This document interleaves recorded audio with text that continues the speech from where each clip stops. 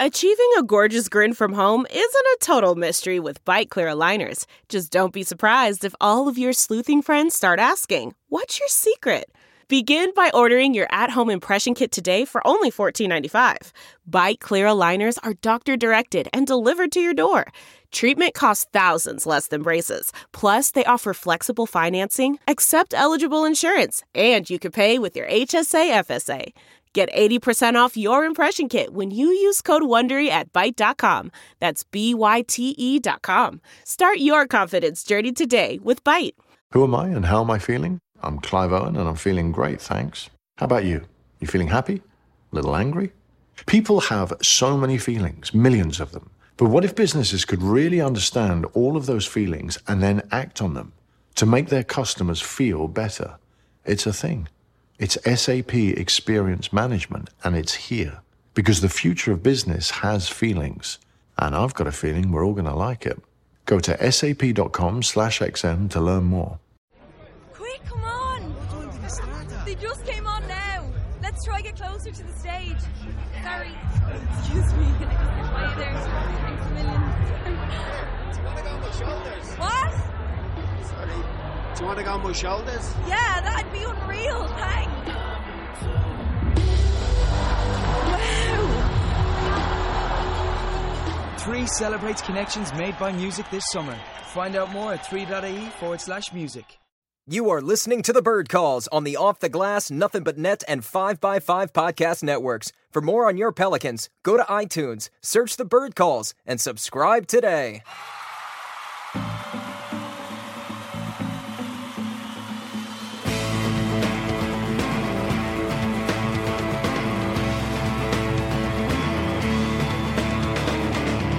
What's up, Pels fans? Today, we're going to open with news of yet another mass shooting. Hi, this is Scott Trout, CEO of the domestic litigation firm Cordell & Cordell.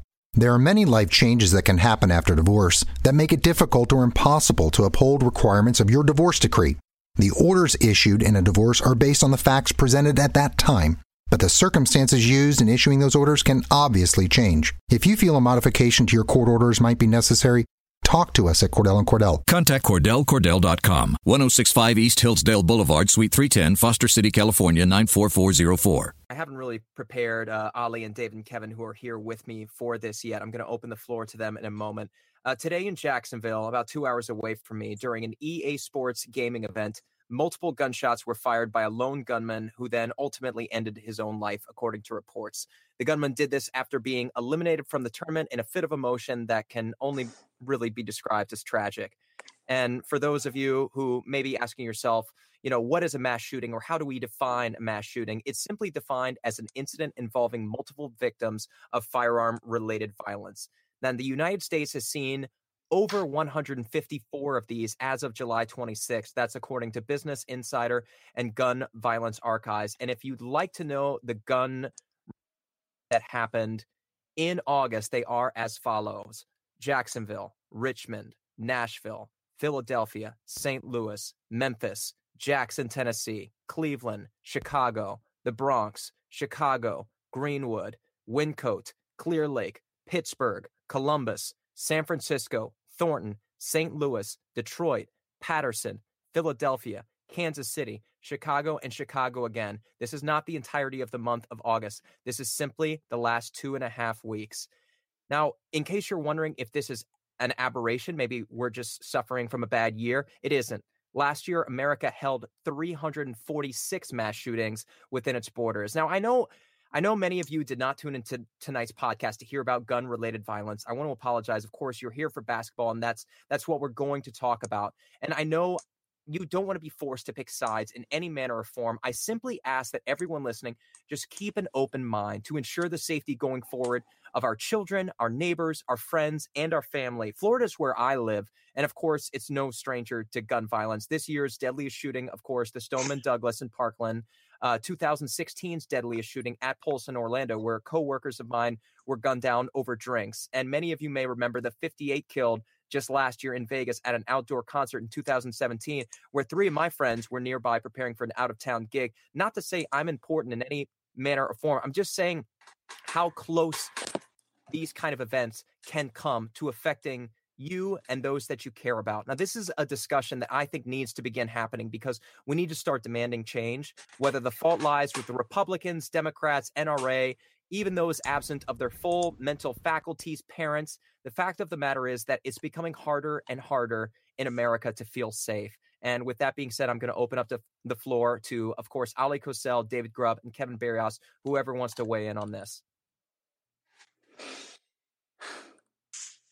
I mean, yeah, personally, I'll go first. Something's been needed to be done forever, and it's just crazy. You look within your own state of Florida, right? I just found out there was a shooting at a football game the night before. It's just ridiculous to the point of ridiculousness because the America's gun culture is by far and away the world's biggest problem when it comes to small arms. I was looking at some stats, and I don't know if again, I don't want to bore people to death here or preach, but you know what? Something needs to be done because these are all in our backyards. All those cities you mentioned, we could have all ended up in one of those places, one of our friends, family. So something needs to be done. But 50% of all the small arms in the world, that's about 650 million guns. You know where half of them are? They're in America.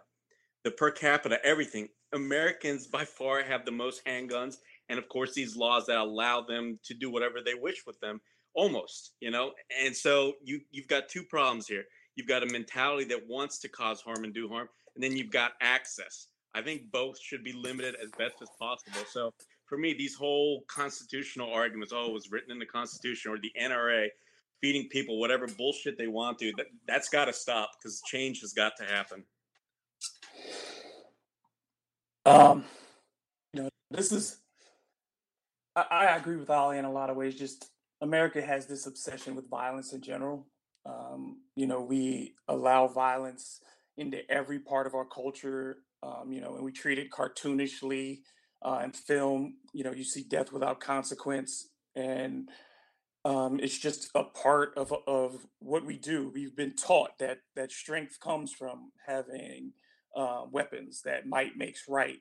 We talk about the strength of our military force and how we can bring freedom to people through violence, and this is, we talk about that the ownership of a gun is innately American. Mm-hmm. And in exchange for that, this is what we have. We have a culture that bleeds every day. People have decided by grand measure that we are willing to lose lives to keep guns, that we are willing to let these people die every year so that we can have unfettered access to weaponry. And people talk about the thing that in any argument, and we can talk about policy all day long, and we're not going to do that here. But the biggest part of any argument that bothers me is when people say what the founders intended. In no other area of our lives would we say what someone thought 300 years ago matters in such a way that we couldn't evolve and think more for ourselves and understand our society better and the needs of our society. But in this issue, we are willing to go with the ambiguous, broad statement of the Second Amendment and continue to debate it with and only on its merits itself and not on the merits of what we can do as a public health issue in this country. Yeah, I mean, I agree with everything everybody said. I'm very anti-gun, but I'm not going to go too much into that. I've had some, friends die from gun violence growing up, and it's tough to accept when you look around and see how readily accessible guns are, and you keep hearing these arguments that, well, no matter what, criminals will get guns, and that is true. But the main way that criminals get guns is from stealing them from people who bought them legally. So if we limited the amount that were out there, it would just be harder to get. They're not, and then you're looking at stuff like the 3D printed guns that you can make at home soon becoming a thing, and it's just we have a culture of agitation and a culture of conflict, pitting sides against sides, and tensions are higher than ever now, and it's just a combustible thing. And as long as money is controlled. Money is controlling politics, which, I mean, it's clear to see, and it happens on both sides. It's not just a one-sided thing. The NRA has a lot of power, has a lot of money, has a lot of contributors, and until we can limit the ways that special interest groups fund politicians' campaigns and things like that, then we're going to forever deal with these kinds of problems. And there's just, so we really have to look at reform and in the way that politicians are funded for their campaigns, and special interest groups are allowed to contribute and things like that. So, I think pretty much everybody said what they think. I think most us on this side are all kind of on the same side, but this wouldn't happen if we had that access. And going back to what David said, a lot of these people that fight so hard for the Second Amendment ignore the First Amendment, and it's just it's like what these guys had 300 years ago or whatever, making this Constitution. A lot of it doesn't apply to what's happening today with the way that weapons manufacturing is being made and the kinds of weapons that we can have. So a lot of that is just irrelevant also in the argument, which David, Ollie already covered. So. All right. Thank you guys so much for your input. Thank you all so much for listening, for bearing with us. This is something that's difficult for both sides, whichever side of the fence you sit on. It's going to be a difficult conversation, one that continues probably for the rest of our natural lives. So thank you for listening. Thank you for having an open mind. Thank you for being patient with us. With that being said, this is going to be a special mailbag episode. Let's start with a clean slate. First of all, of course, I'm the host, contributor to thebirdrights.com. Preston Ellis, you guys have already heard who's here. Mr. Ali Cosell, the editor-in-chief. He's been working on his kitchen for months and months and months. I think I'll start by asking this. Ali, do you have any money left? No, we had to take out a loan to get all this work done. So I'm actually deeper in debt than before I started. But hey, I'm going to have 3 good rooms, and I'll be able to invite people and, be all comfortable and flashy and all that good stuff, right? Live in the moment, Preston. I'm just going to live in the moment. Yeah, I think I'll wait to visit New Orleans until all of that stuff is fixed up and ready for my arrival. Of course, also the Prince of the Portugal, as I like to call him, who all 3 of these guys are celebrating birthdays. I know that we did this on the last podcast, Ali being the most recent of them. But Mr. Kevin Barrios also had a birthday about 2 weeks ago. How are you doing, man? I am doing pretty well. I currently working on a design project while doing this, so I'll take a little break from that, which is cool. And I'm taking a little break from the power rankings I've been writing. I'm gonna start back on those next month, and I've already at the groundwork and initial research started with my buddy Travis on the human design chart overview of the Pelicans roster, which is pretty interesting. So I'm looking forward to working on that with him. That'll be fun. Very impressive. And finally, we've got the man who shares a birthday with Kevin, Mr. David Grubb from CrescentCitySports.com. How's it going, sir? How was dinner? I don't know. I haven't tasted it yet. I came over here to mess with you guys. But Kevin shares his birthday with me. I'm older. So he shares it with me. That's good.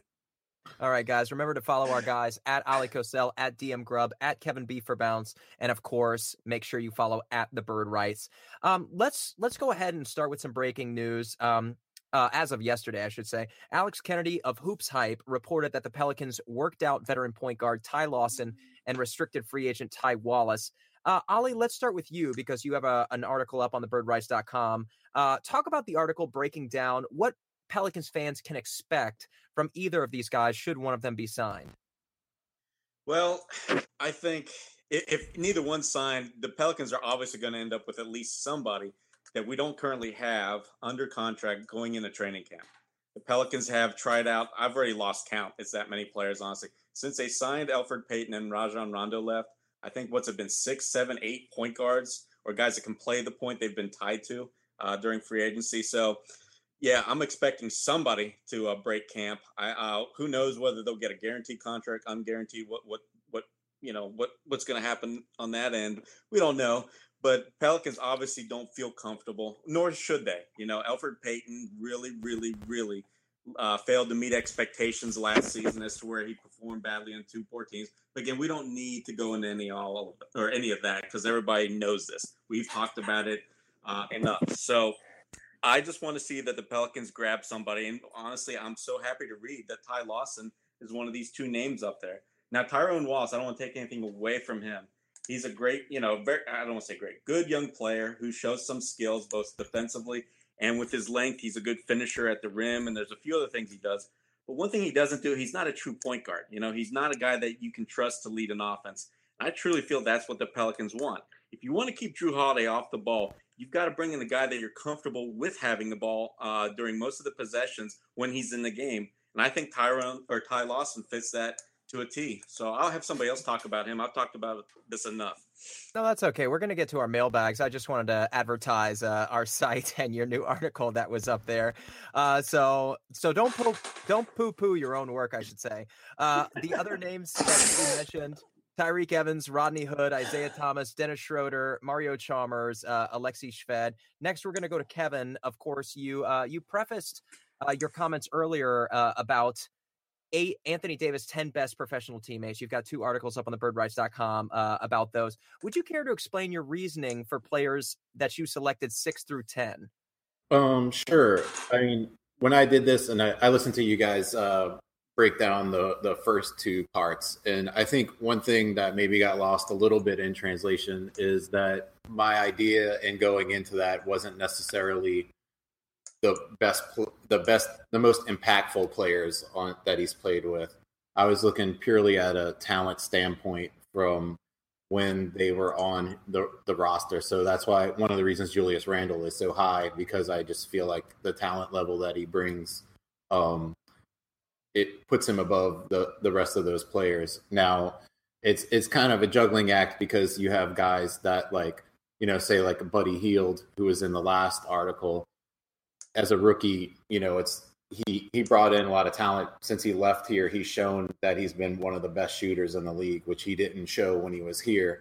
But it's kind of projecting what they could become after, and then also looking at what they were before. So, but like a guy like Tony Allen, for sake of comparison, he was a great player. But by the time he got here, it was kind of like the ghost of Tony Allen was here. So you're not going to have him as high as somebody like Buddy Hield, who was barely here and maybe had the same sort of impact on the court as Tony Allen, because neither of them were that special in New Orleans yet. You know what I'm saying? So that's why it might be a little bit off from what some people thought it was going in. But yeah, I don't know. I think, I guess some people are questioning the lack of Ryan Anderson so far. One reason is I just looking at him now, like he can't stay on the court because of his defense, and was always a defensive problem. He's sort of a black hole. When you pass him the ball, he wouldn't pass. He didn't really rebound well, couldn't defend. And when he could win you some games with shooting, but he didn't. He would also lose you some games when he was off and just chucking balls because he would take terrible shots. So there's things like that we can argue going back and forth, but I think, Rondo was one of the toughest ones for me to sort because of the kind of player he is. And it's, one of the reasons we're talking about point guards right now is because he's gone and we're hoping Elfrid Payton can fill that role, but we still need another guy. And you're looking at these guys that they're talking about, Ty Lawson. I'm definitely not as into him as Ollie is. I like taking a chance on Tyrone Wallace, but again, he's another guy that doesn't shoot the 3 well. So is their playmaking enough to elevate them to be able to orchestrate this offense? Or him and Elfrid Payton, will they have the intangibles and leadership? Those are all questions going forward. I don't know if that answered your question or not. Yeah, and just to give some of those names, we've got Eric Gordon, Etuan Moore, Rajon Rondo. You guys, this is a really in-depth article. A lot of good stuff, a lot of good memories, a lot of good videos. I think you mentioned Buddy Hield, and the 10th person, I'm going to guess it was Al Farouk Aminu. Okay, yeah, I didn't remember that one. All right, let's get to David. Why don't you tell us about your time at the Louisiana Top 150 players in the state? Of course, you interacted with Randy Livingston a good bunch. You were just telling us off the air. Tell us a bit about your experience there. Yeah, I mean, it was really an interesting weekend because the format, you go to a lot of basketball camps and they're just opportunities for guys to run up and down the court and, get a little bit of drill action. But Randy comes from a unique perspective, having been, probably the most highly touted high school player to ever come out of the state of Louisiana. His connections, obviously, with the state run deep, having played for LSU, having played for the New Orleans Hornets. So his name still carries a lot of weight. And what you saw was, some of the best players in this state, but also kids from Texas, kids from Mississippi who were there. And he treated it like a pro camp. So they were doing NBA combine type activities. The coaching was very intense. It was long, and he designed it specifically to be long. The first day, they started at noon and at 11 a.m. and went till 7 p.m. And he said that was by design because, that's how, the practices that he went to overseas were. They were really long. And he talked a lot about the differences between how coaching is done overseas and how it's done in the United States. Just the level of skill development, the level of instruction that's required for coaches to even get on the floor with players.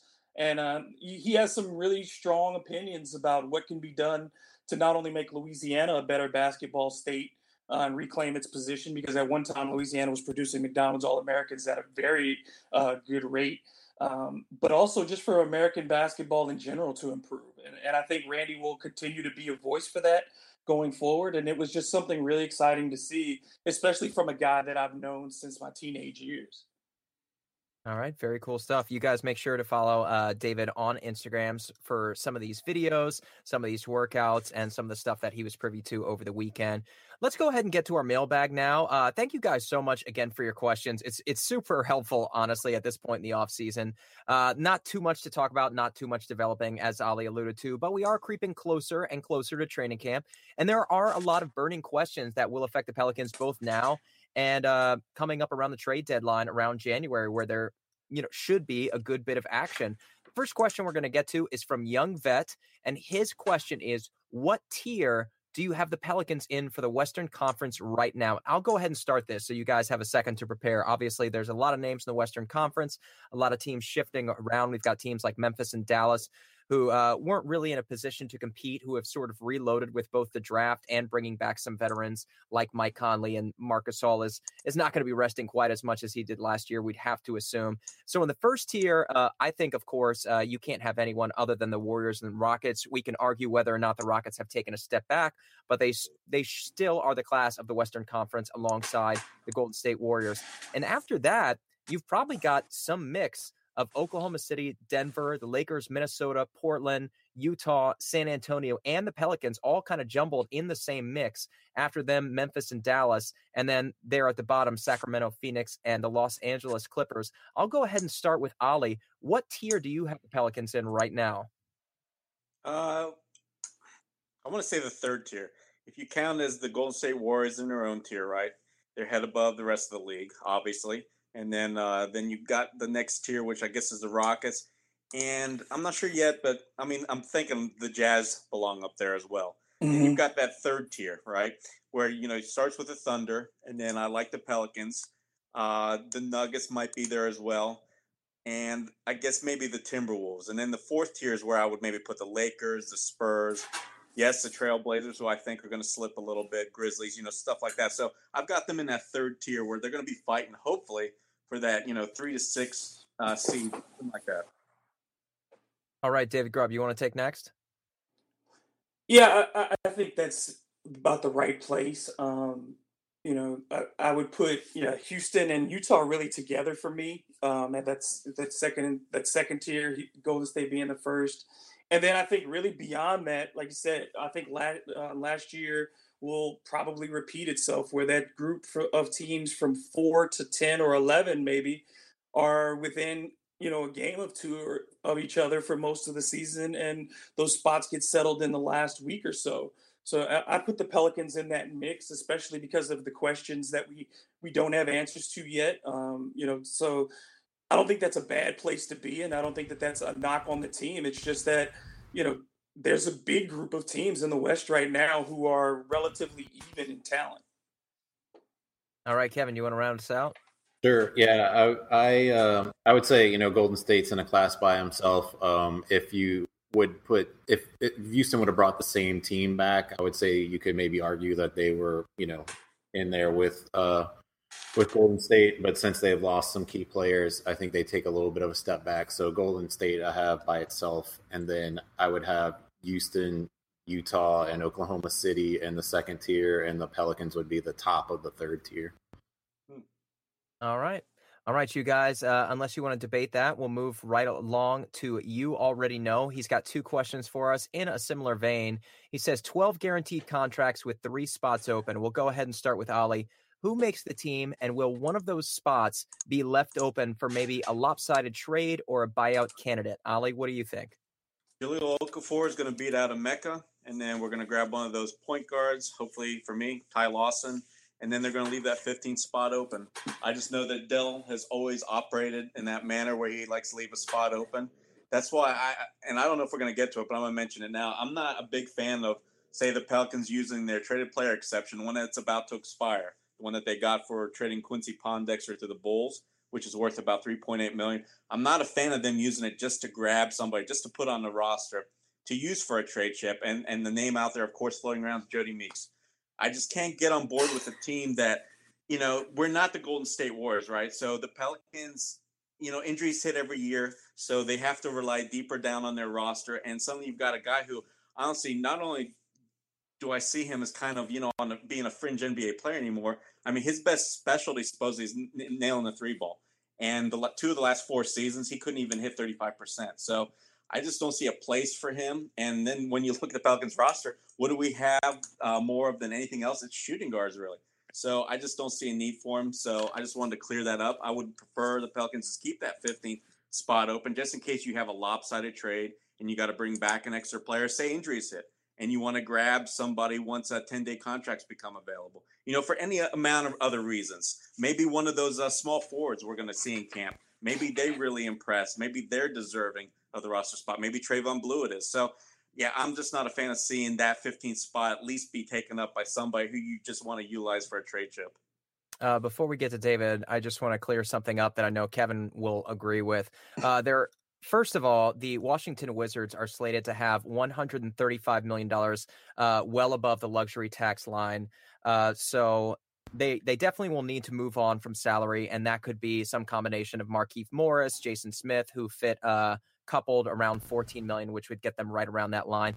But if the Pelicans were going to use the trade exception with the Washington Wizards, I know that Kevin Berrios would be very interested in both Kelly Oubre Jr. as well as Thomas Satoransky. But here is the quote that Ali was alluding to. This is Danny LaRue of Real GM, also co-host of Dunked On.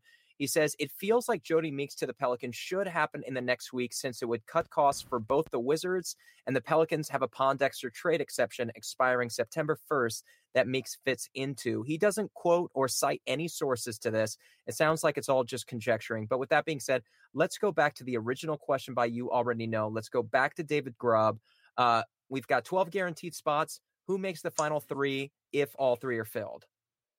Yeah, I definitely agree that Jahlil Okafor is going to be the only Okafor on the roster when the season begins. I think the investment is just has so much upside that I think that they really want to stick with that, especially at the cost.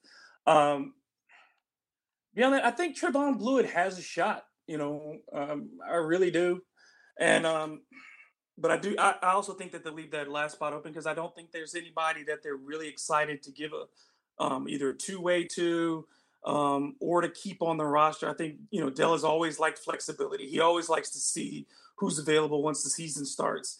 And to be in that position to have that open spot gives him some flexibility as people start to drop folks after camp or right before the season begins. So, yeah, I think, Jahlil Okafor has to be the favorite. And then I like Trayvon Blewett. I like his skill set, and I really like the way, the dimension that he could possibly add to the team. All right, Kevin? Well, I obviously like Trayvon Blewett, but I think they have him as a two-way, and they're going to keep him like that for now because they have that control and that luxury of him as it is. So I think maybe Troy Williams could get in there.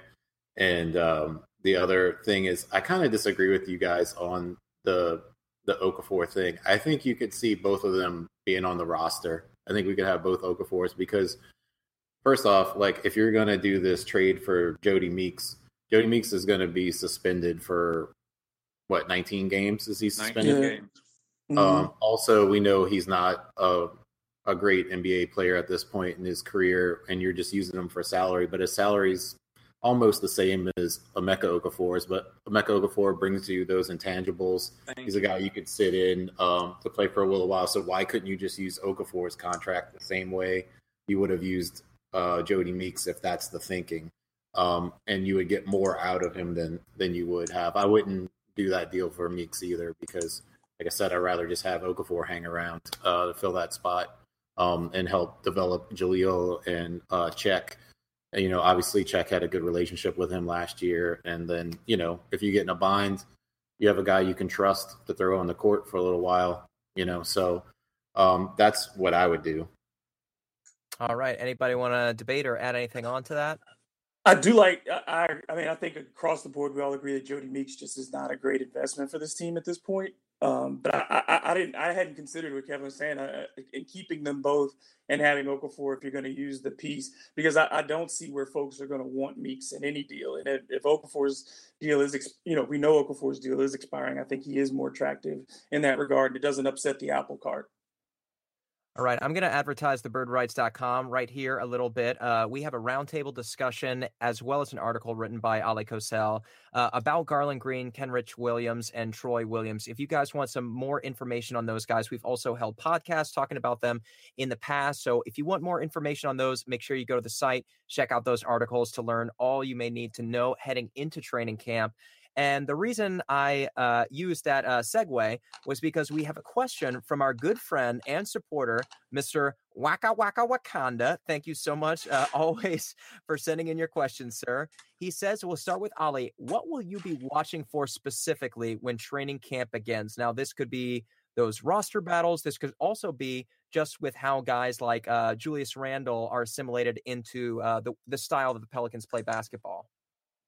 I think the number one thing you've got to watch for, can Elfrid Payton run the starting lineup and the offense?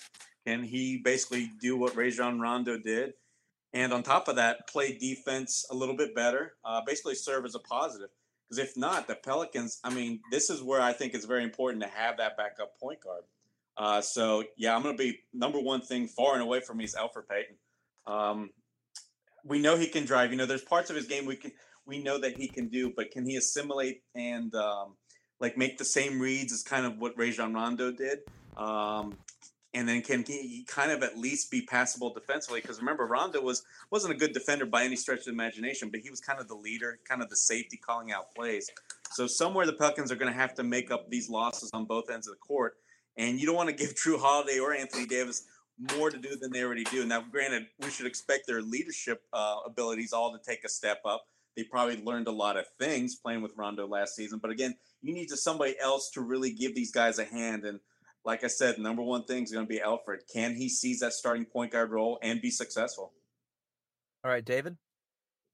Yeah, I think the two things that people are going to be looking for, number one, is if Elfrid can run the offense. And then number two, obviously, I think all eyes are going to be on Frank Jackson to see if he can perform with some consistency in the preseason. Again, 13 minutes, and a lot of people have already made up their minds about him.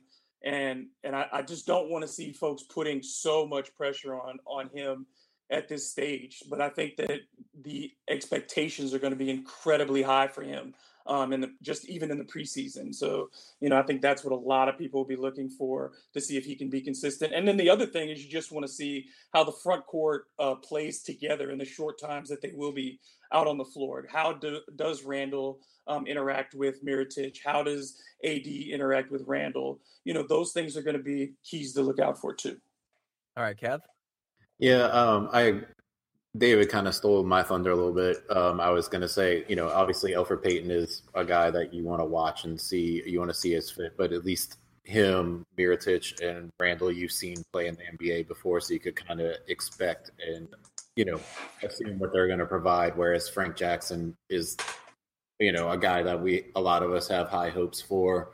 We just want to see what he is and how he performs. So I think I'm going to be most interested in watching Frank develop. Obviously, there's a lot of storylines this year to keep track of and keep focused on. But if Frank Jackson can become a rotation player, if he can be the backup point guard, or maybe even pass up Elfrid Payton and become the starting point guard, or a guy who can play Ian Clark's minutes, or if he's just, a guy that's not ready yet. I want to see that. I want to see him perform. I mean, we've seen him in these videos looking insanely athletic. We saw him for that 13 minutes in summer league. We saw him in that practice that you and Ollie went to in Vegas, and he looks great. And he's an exciting looking player. It's just, what's he going to look like when he's actually going against NBA defenses and having to defend NBA players? That's what we want to see. David, are you sitting in like a roller rocking chair right now? My desk chair, yeah, is squeaking. I'm sorry. Preston. You got ears, man. I caught Ollie last week yawning. I'm going to start with my own question here. Something that I'm looking forward to is I'm not sure that the starting lineup is set quite yet.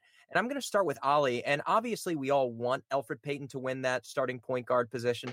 Obviously, Drew is still a candidate there, Frank Jackson as well. But Payton is probably the leader at this point in time. But what about the small forward position? Ollie, are we going back to Etuan Moore? Do you think Nikola Mirotic has an honest shot at winning that position? Do you think that 3 spot is up for grabs right now? Yeah, I think so. I think that Etuan Moore was kind of a fill-in starter for last season, and he performed admirably. But we all know that he's kind of a below-average player at that position, just simply because of the size factor. It has nothing to do with his shooting ability, his effort levels.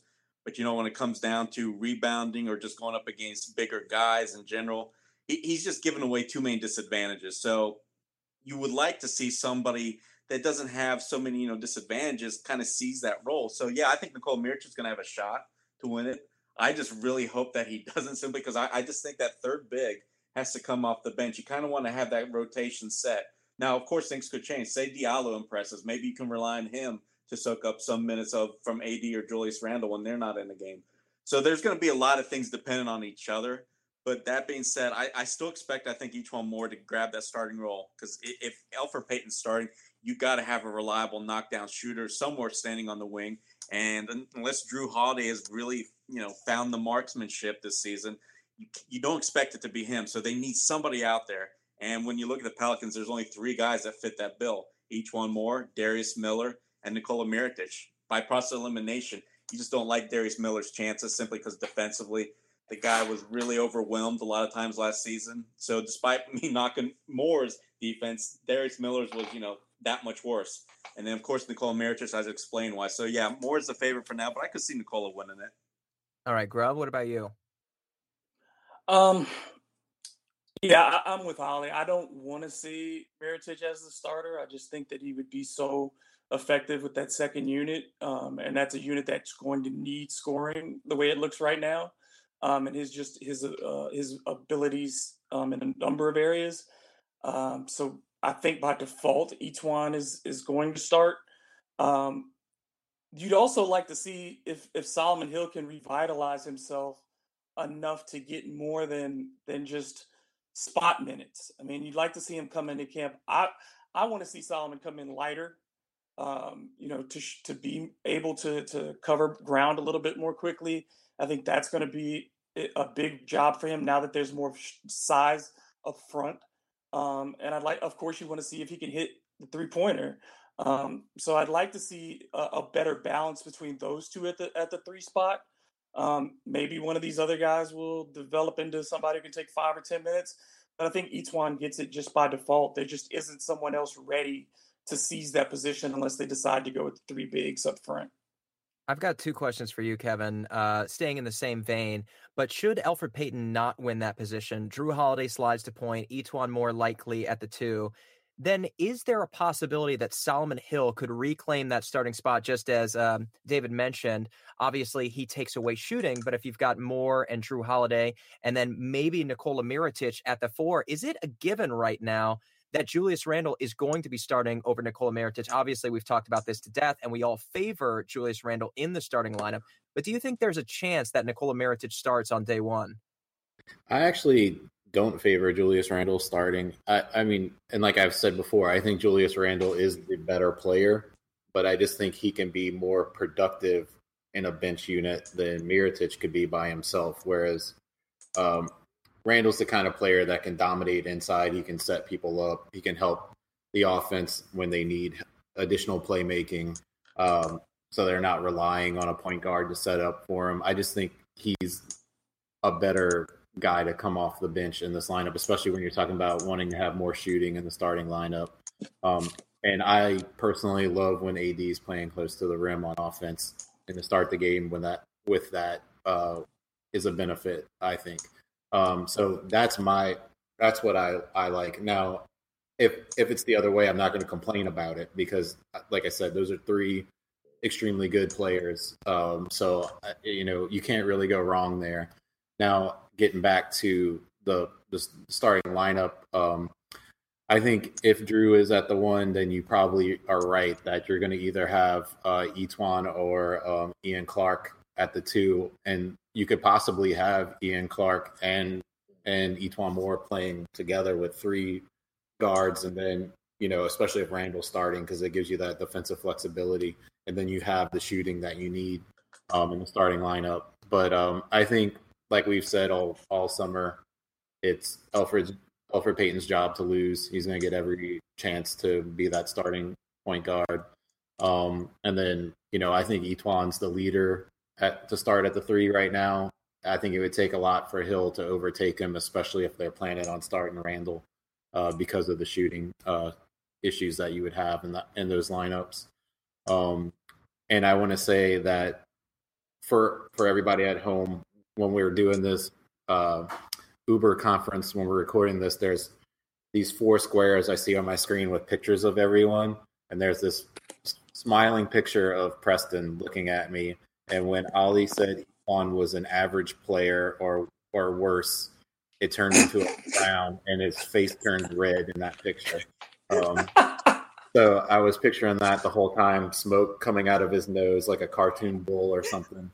But yeah, I'm with you. I think Etuan, I think Etuan's the best small forward we have on the team right now. I'm trying not to be hard on Ollie. He must be very tired and very much in debt. So we're going to give him the benefit of the doubt. Let's go ahead and move on. Obviously, we didn't discuss DeAndre Liggins at all. If you're passionate one way or the other about Liggins and you want us to talk more about him, go ahead and send us a question. I'm assuming nobody's really, giving he's got very long odds of making the roster at this point. Let's go ahead and talk about some questions given to us by Positively Pelicans and Hot Pelican Takes. When are we going to call the Suns about TJ Warren, says Positively Pelicans. Hot Pelicans Takes, who are the most likely wing targets Demps is looking to trade for at the deadline? I'm going to start so that you guys can have a second to prepare. Based on how the season unfolds, I think some of these players could become available. I'll try to rattle them off quite quickly. Dame Lillard, if Portland should, fall in a blaze of glory. Harrison Barnes, John Wall, Nicholas Batum, Otto Porter Jr., Jimmy Butler, Evan Fournier, Terrence Ross, Alan Crabb, Tim Hardaway, Chris Middleton, Kent Bazemore, Tobias Harris, Damari Carroll, Trevor Ariza, Bob Covington with Wilson Chandler there. I think one of them could become available. Mo Harkless, Alec Burks, Norman Powell, Jay Crowder, Jonathan Simmons, KCP, and Justice Winslow. Let's go ahead and start with Ali, or if you're not ready and you need more time to prepare, I'll pass it along. Otherwise, who do you think Demps could be targeting around January? It's not going to be a guy like TJ Warren. It's got to be somebody that you can depend on to just drill that 3 ball as soon as he's passed the ball. Because the Pelicans already have, the scores. They already have the guys 1A and 1B on offense. So you just need good, solid role players. And outside of Etuan Moore and Nikola Mirotic, the Pelicans don't have another, a guy that you can rely on for that 3-point shot that you don't mind giving minutes, about 20 minutes a game. So that's got to be his target. That's why we've heard his professed, or he's been chasing around Kent Bazemore for a while. That's why there were some Otto Porter rumors. There's been a lot of other rumors too. So all in reference to, 3-point shooting wings.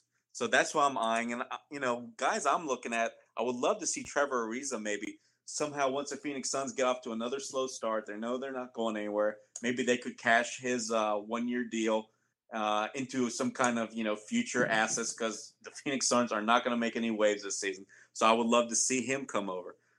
You mentioned some other good, besides anybody in Washington. We've already talked about Oubre and Porter. But you're right, Charlotte Hornets. And besides Nicole, But to him, I like Kemba Walker. It would be interesting if there's any chance that the Pelicans could get in on him. So there's a lot of guys out there that could help.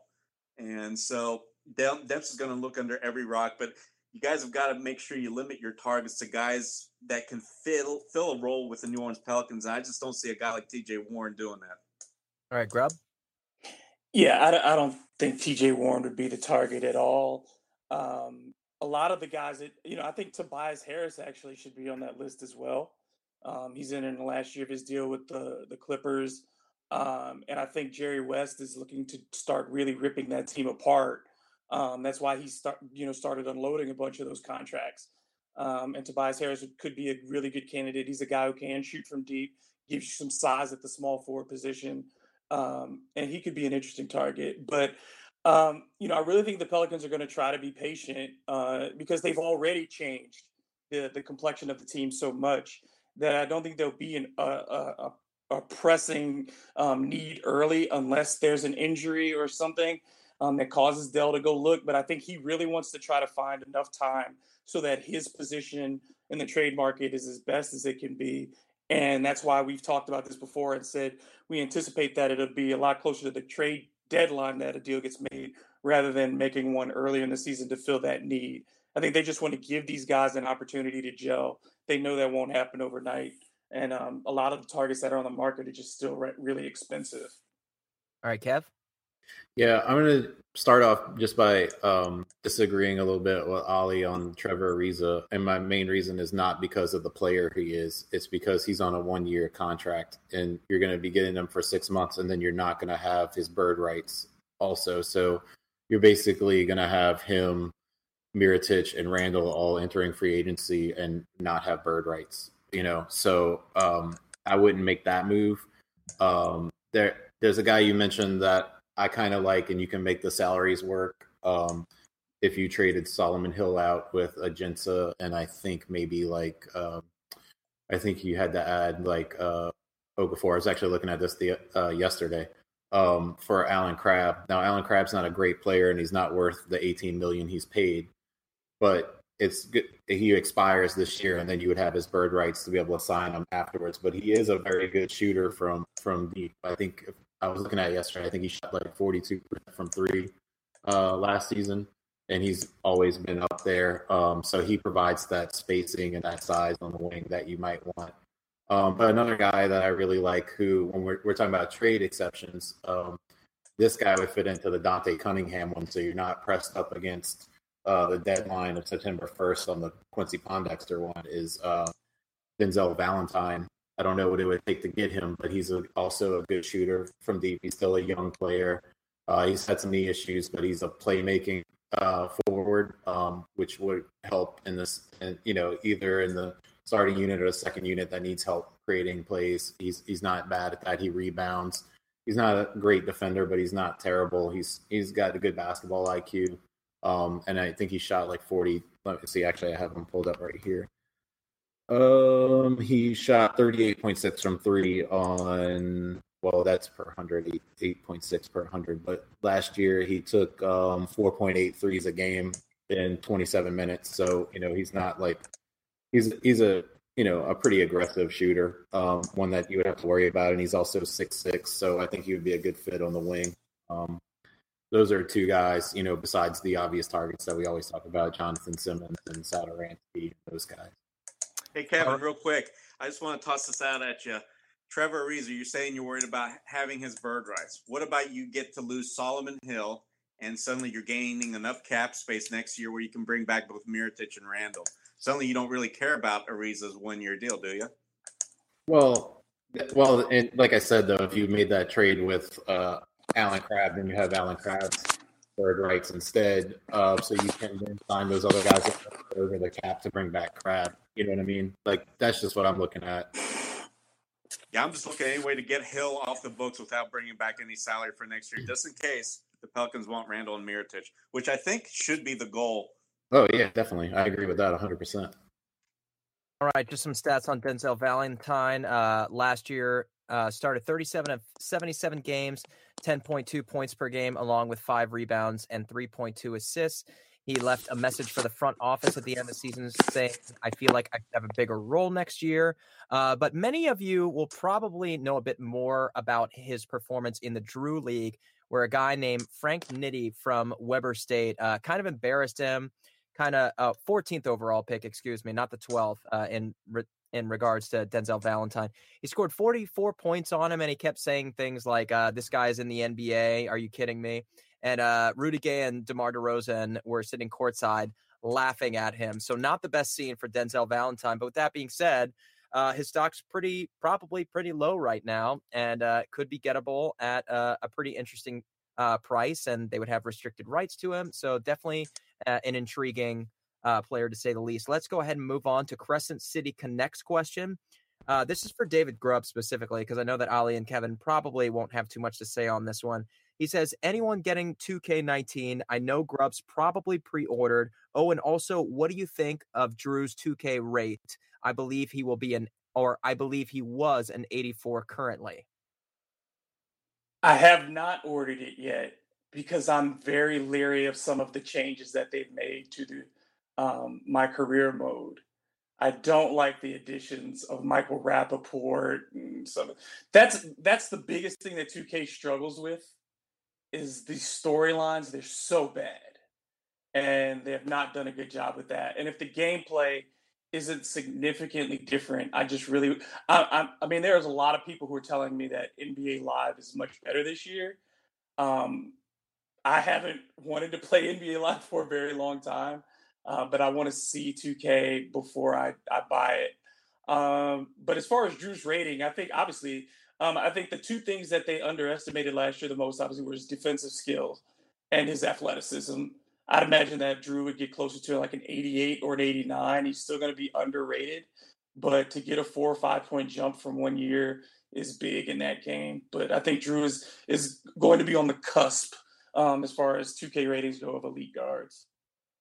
All right, this one's. Sorry, go ahead. Jump in there.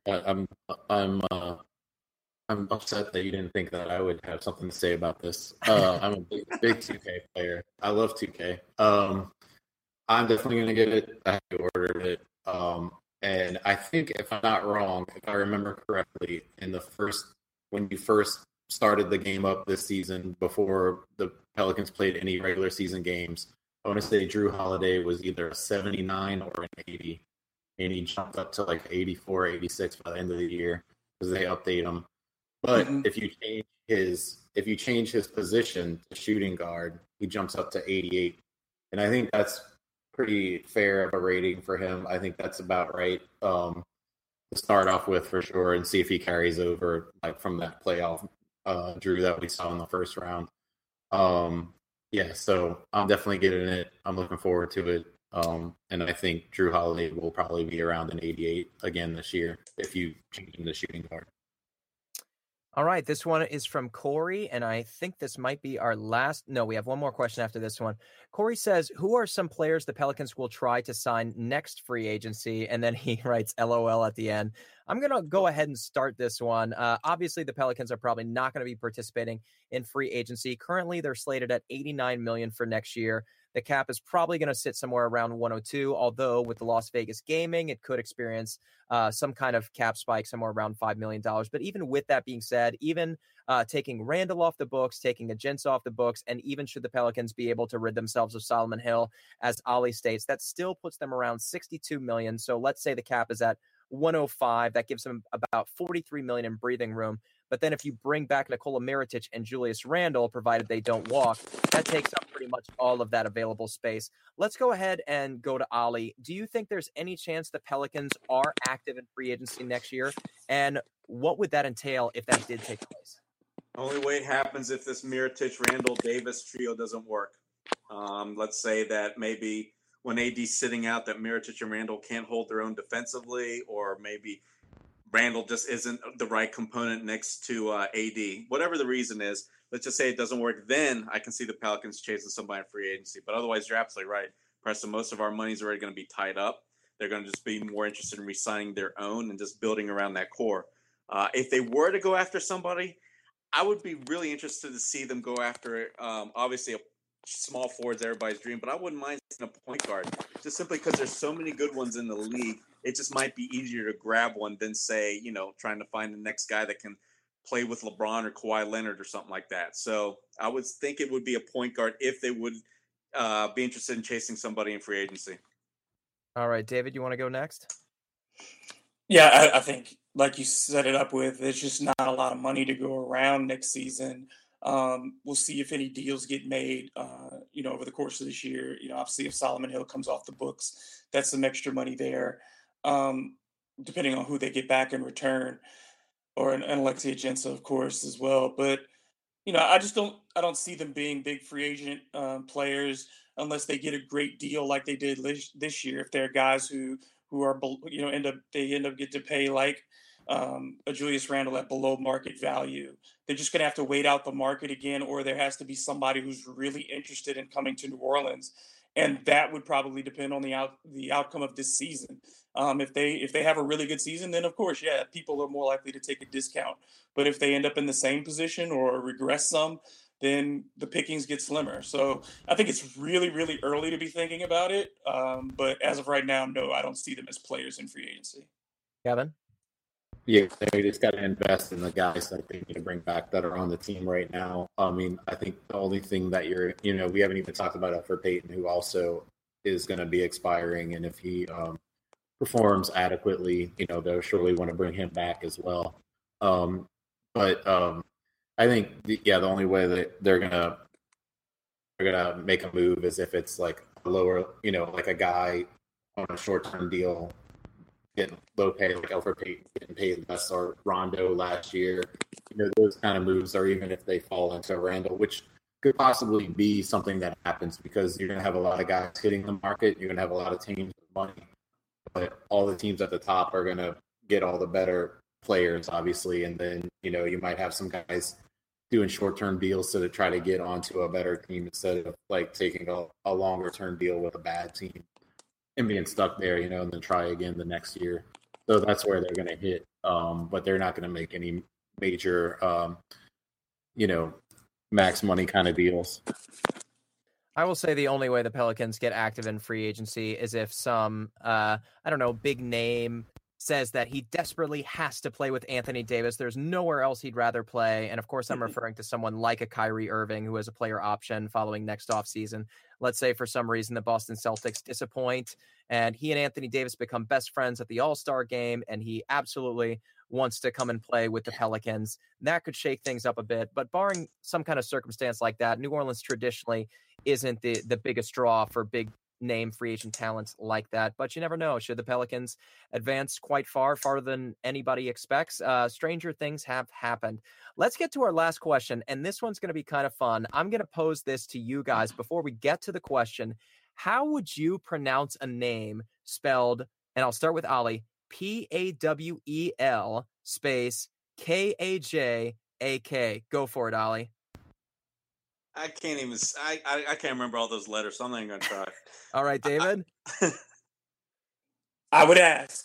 I would never say it first. There I would you go. always ask. Cop out. What about you, Kevin? Can you spell it again? Yeah, Pawel space Kajak. Howell Kajak or Kayak? Is there a Y in there? I think you nailed the last name. He spelled it out for me, because I've mispronounced this probably 3 separate occasions. Ali might be right. He spelled it out for me, Pauel. So I'm going to try Powell Kayak. I hope that is correct. If it's not, I'm sure you're listening. Go ahead and just put it out there for everyone to see. Reading is something that I'm working on. He said, this question is actually for me. How about that?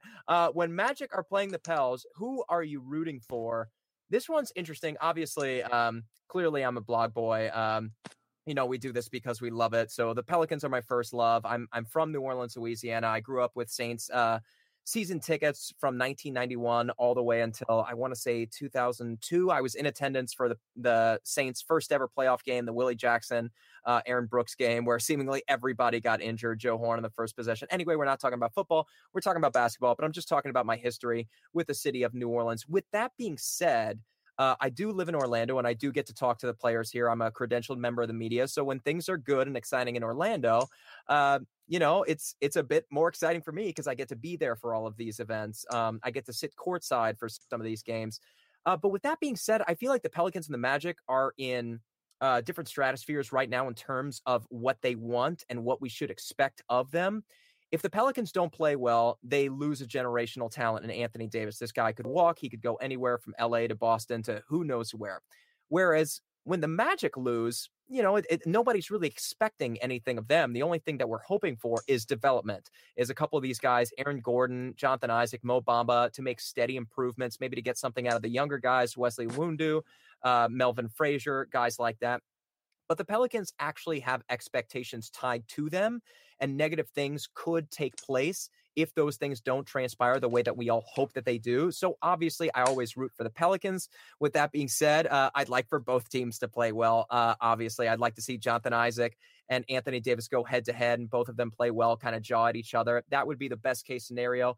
But yes, we want the Pelicans to continue playing well. We want a generational talent like Anthony Davis to stay in New Orleans, because in Orlando, we simply just don't have a talent like that yet. We have hopes and aspirations, but New Orleans has him, and we want him to stay because I also cover the Pelicans, obviously. So I'll throw this question out to you guys. If you were in a similar situation where you were covering one team, but your first love was in another city, which one would you root for? Let's start with Ali. Or Kevin, go ahead. I was just going to say, I kind of hate that thing that you have to be like a bipartisan media person. You know what I mean? We're fans. I don't think you should have to hide your fandom because you're just lying. It's just a lie, and I think why lie about it? I think you try to cover things from a perspective where you remove some of that rose-colored glasses of your fandom, but I don't think you should ever deny that fandom. So, I mean, for me, it would always be cheering for the New Orleans team, no matter what, and being honest about it. I want them to win. But sure, call them out when they have problems, picking a team that's better than them to beat them, no problem. But still cheering for them to win that game. You know what I mean? I just don't see why you have to lie about those things. All right. Anybody else? Well, I mean, I'm an unabashed New York Knicks fan, and I have been since 1984. So, if the Pelicans are playing the Knicks, if that ever happened in the finals, I'd be rooting for the Knicks, and that's just how it is. But at the same time, I root. I want New Orleans to do well. I am a fan of the Pelicans in that regard, but they're not my first love, and I just can't. You don't throw away the team that you put that much kind of equity in because there's a new team in town. I will always hope that the Pelicans do well, and I hope that they achieve success, but never at the expense of my Knicks. So that's the only thing, and it's a good thing that they're in two separate conferences. They only play twice a year. The Knicks have had good success against the Pelicans, but even then, like Kevin said, you don't hide the fact if you're a fan or not. You do have to be honest about those things, but at the same time, for me and for Ali, and for other people who cover the team in a different way, there's just you do have to be professional and do your job and be honest, and that's the same thing no matter what. And Kevin does that too. He's honest about his opinions coming from that perspective of being more fan centric than I am. But I think that's the biggest thing is you always be honest about where your opinions are and where they come from.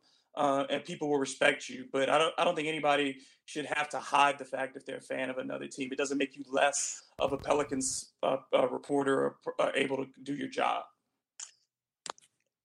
All right, Ali. Well said, Dave. Now, I'm not going to tell anybody who they should be rooting for. It all depends on a person's circumstances, and let's face it, what their heart tells them. So listen to your heart, guys. Usually it'll make the right choice for you. Listen to Your Heart, classic song. I think it's from the 90s. All right, that's all the time we have for now. Remember, you guys, check out thebirdrights.com. We got some new stuff from Ali and Kevin. Ali had an exclusive interview over the weekend. I hope I'm not spoiling anything with strength and conditioning coach Mike G. Ali, when will our readers get to see some of the info you two discussed? I'm going to write up that Frank Jackson one for tomorrow. Then in a couple days, I'll have the Drew Holiday one up. All right, cool. And of course, David of Crescent City Sports. David, you working on anything, sir? Yeah, I'm working on that piece about the basketball camp. I think that's going to be really interesting, like I said, from a larger perspective. And I'm about to start high school football. So I know, folks tune into the Pelicans, but this Friday, high school football is back, and I'm back in that seat too for Crescent City Sports. Mr. Kevin Barrios, what about you, sir? You said that you're working on an article coming up this week. I know you're taking a brief break after, I think that last article I just skimmed through was probably about 3,000 words. 7,000. Get out. It was 6,000, yeah. Yeah, it was 6, yeah. Oh, my God, man. Yeah, those first 3 pieces were very intensive and very heavy, but as we work our way down the power rankings, obviously there's a lot less to talk about on some of those players. But I still hope to expand on some of them to keep it interesting and have some memories in there from your time of watching Gravis Vasquez run the point and stuff like that. And, like celebrating like lunch pail guys like Lua Munson and stuff like that, guys that didn't get a lot to do, but, we're fun guys to cheer for. And then after that, today I had lunch with my partner in season tickets, who's Travis Thompson. He's a good friend of mine. We've been friends since high school. And he's really into this human design thing that I still have trouble wrapping my head around, but somehow it involves astrology and some other things. And it's sort of a predictor of a person's personality and fit with other people. So we were going through today and looking at players on the Pelicans roster and how they fit together and what their design says about them, what their design chart says about them, because it's more to do than design. But also it was pretty interesting because we were like, he was showing me evidence of like, all right, so this date, he said, let's look at the date that Anthony Davis scored his career high against Detroit, which was he scored 59 points. So we went back and looked at that date and through the charts to find the exact chart for Anthony Davis for that day, and it would have predicted that he would have had a game that day. So it's just like looking at little things like that, and then maybe continuing it throughout the season, where we look and see if we can predict breakout performances from role players or key members, to based off of this charting situation. All right. Let's go ahead and wrap it up then. Of course, follow him at Kevin B for Bounce, at DM Grub, at Ali Cosell. Of course, I'm Preston Ellis. Follow us at The Bird Rights. And before we sign off, I just want to give a quick shout out. My high school roommate, I went to a boarding school, St. Stanislaus, over in Bay St. Louis, Mississippi, if any of you know it. And one of my 2 roommates passed away this weekend, Joey Stokes. Good guy, big heart, funny guy, if anybody knows him. So best wishes to his family, to all of our friends. I know a couple of my friends listen to this podcast. So just want to say love to the family. And it's obviously a difficult time, but he meant so much to so many. So with that being said, thank you guys for listening. If you like the podcast, this is The Bird Calls. Make sure to subscribe, retweet, like it on iTunes if you have a moment. We'd really appreciate it. Things are going to get started rolling pretty soon. We're pretty close to training camp. And after that, we're off to the races until probably June again. So everybody make sure that they help spread the word, and hopefully we can continue to grow. For now, I'm Preston Ellis. Let's go Pels.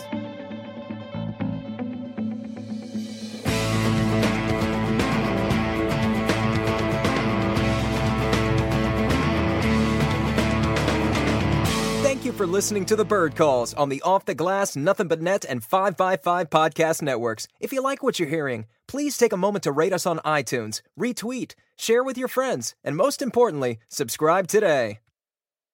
Hi, it's Jamie, Progressive's #1, #2 employee. Leave a message at the... Hey, Jamie, it's me, Jamie.